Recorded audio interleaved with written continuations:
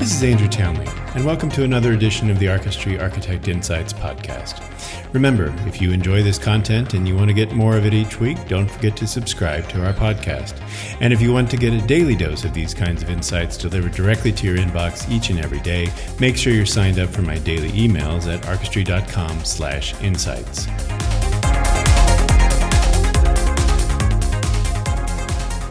There's something somewhat odd when you talk about security architecture and the role a security architect plays in your security program. Everyone seems to have a different description of what that actually means. There's a reason for this, and that reason boils down to the difference between being an architect and being an engineer. Now, in the simplest sense, engineers are problem solvers.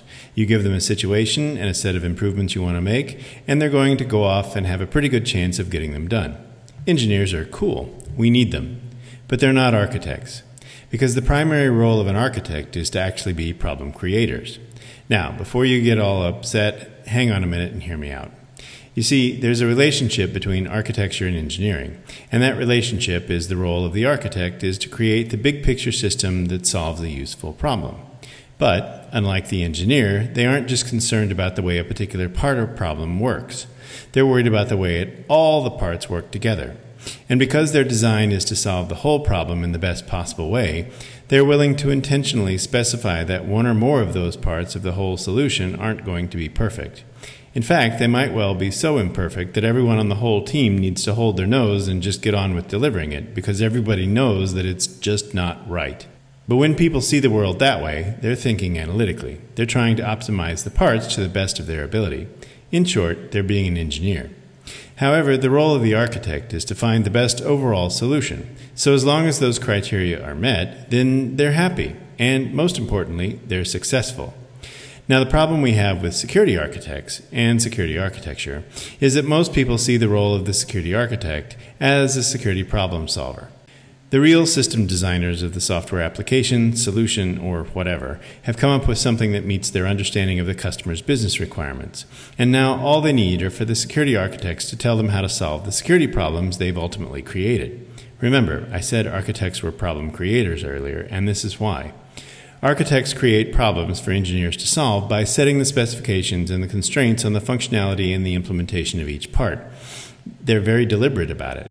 But what most security architects tend to actually do is apply a set of control library tools, tactics, and technology that deal with answering questions like, how do we make sure these two systems can communicate securely? Can we reliably authenticate our users so the bad guys can't get in? How can we protect our critical data from walking out the building? Again, all good questions. But we aren't answering them very often as architects. Most of the time, we're answering them as engineers. And when we're answering them as engineers, we're actually failing as security architects. Because the job of a security architect is to design the right control environment across people, processes, and technology that enables the organization's work to get done. In other words, the security architect ensures that the value that needs to be delivered by any specific software application or solution, any one of them, not just this particular one, is going to get delivered. And to do that, they're going to design a system that is much more than a collection of best practice tactics. And they're going to make some trade-offs and choices as to what tools and tactics are best, based on optimizing the whole of the integrated security environment. Not just the technical, cyber, or application development delivery pipeline controls and capabilities. Now, is this your understanding of what a security architect does? If you're a security architect, is this what you're really doing every day? If it isn't, it should be, because it's the only way you can actually improve the effectiveness of your entire security program.